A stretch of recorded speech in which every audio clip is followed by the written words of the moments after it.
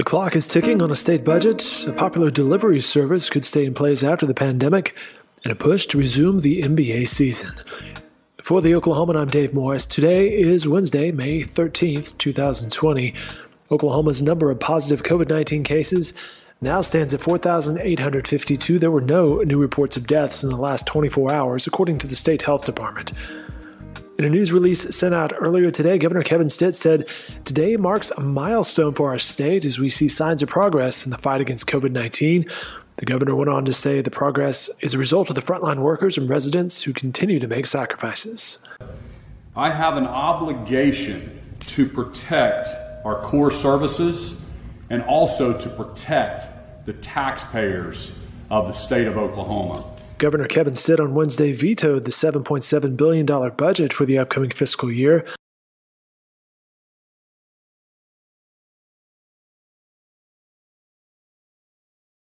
Earlier this week, Governor Stitt voiced concerns about the financial measures. He did so during a press conference on Monday. I want Oklahomans to know that I am vetoing House Bill 2741 and 2742.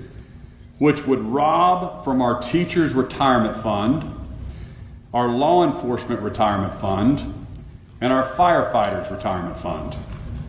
We have made great progress shoring up our retirement systems in the last few years. Now is not the time to undo that progress. And today he vetoed another bill that would take away funding from the Rebuilding Oklahoma Access and Driver Safety Fund. The Roads Fund ensures dedicated revenue for the maintenance and repair of highways and bridges. But the legislative leaders indicated both chambers will attempt to override the governor's vetoes. Our Carmen Foreman is following the action of the state capitol. You can follow her coverage at oklahoman.com. Gary Cox has 40 years experience in public health, and to not confirm this person, I just want Oklahomans to ask the question, why?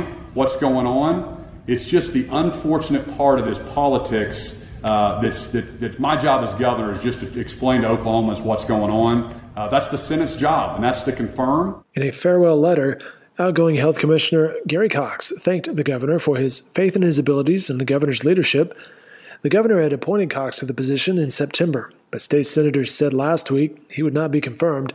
Our Nolan Clay reports opposition to his confirmation was so great it wasn't even scheduled for a committee hearing. Cox fell out of favor because state lawmakers are at odds with the governor, and he also did not meet the legal requirements for the job. Legislators would have to agree to modify the requirements for Cox to hold the position. In addition, state senators had concerns about Cox because of an investigative audit that is now underway after hearing complaints from health department workers. Alcohol delivery and curbside service could become a regular service. Our Carmen Foreman reports a bill introduced Tuesday would make some of the temporary rules permanent. Businesses that hold the retail spirit license would be allowed to continue delivery and curbside pickup of sealed alcohol. Restaurants and bars that hold the proper licenses would also be able to proceed with delivery and pickup. However, breweries and small farm wineries would be restricted to curbside pickup. If signed into law, the legislation would take effect immediately.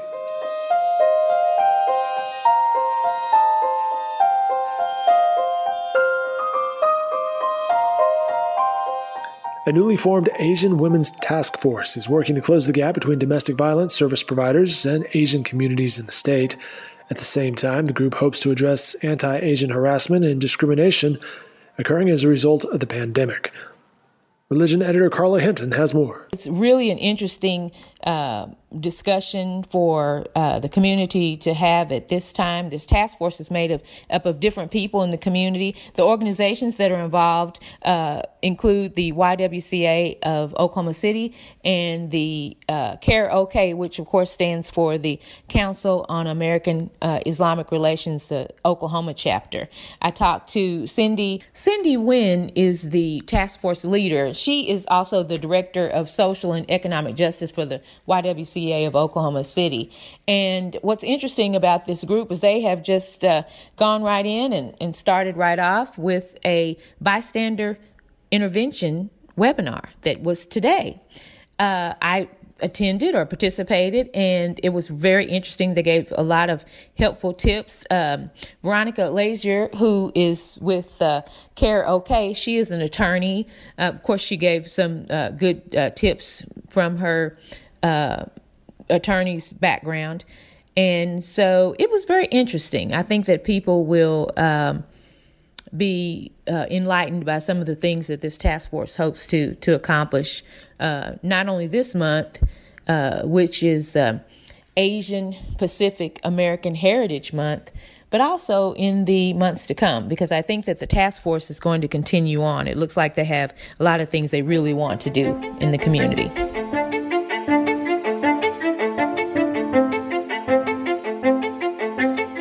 Some of the biggest stars in the NBA say they are ready to resume the season, and there's growing optimism that fans will be able to cheer on their teams. The Oklahoma's Joe Masato has more on the push for the return of professional basketball. NBA power brokers, from star players to influential owners, are reportedly optimistic that the season will resume. As for when, NBA Commissioner Adam Silver told the league's owners Tuesday that he's aiming to make a decision in the next 2 to 4 weeks about whether to resume or cancel the season, Shams Charania of The Athletic reported. That puts the decision anywhere between May 26th and June 9th.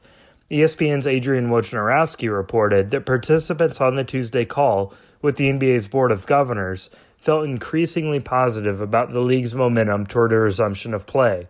Most timelines point to a potential restart in July or August, but it's still unclear what a restart looks like. The Thunder still has 18 games remaining in the regular season. There could be a condensed finish to the regular season or a plan to skip ahead to the playoffs. Wojnarowski reported that the league hasn't worked through the details. As for where the season will return, Las Vegas or Disney World in Orlando, Florida are the most likely locations according to multiple reports. Team travel parties would be reduced, no fans would be allowed at the games. Silver described a campus environment when asked about building an isolation bubble. What stands in the way?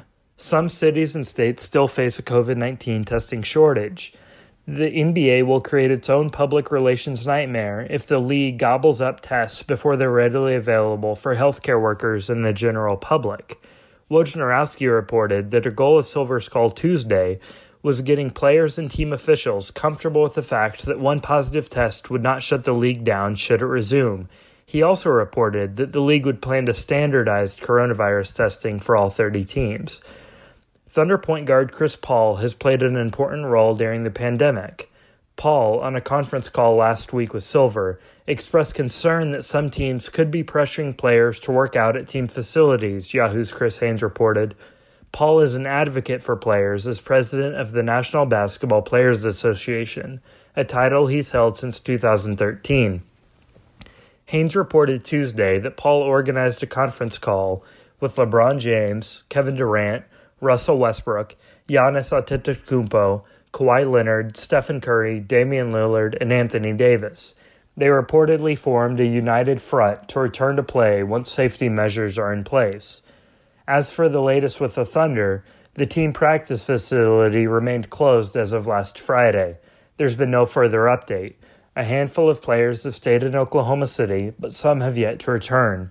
The Thunder was 40-24, fifth place in the West when the season was suspended. The Thunder and Jazz are currently positioned to play in a first-round playoff series. It's been 64 days since their last meeting was postponed. All right, that'll do it for the Middle of the Week podcast. Be sure to go to oklahoman.com for the latest on the budget situation from the state capitol. You can also go online to oklahoman.com/subscribe to subscribe to our digital products. For my colleagues at the Oklahoman and for producer Paige Dillard, I'm Dave Morris with the Oklahoman saying have a great night, everyone.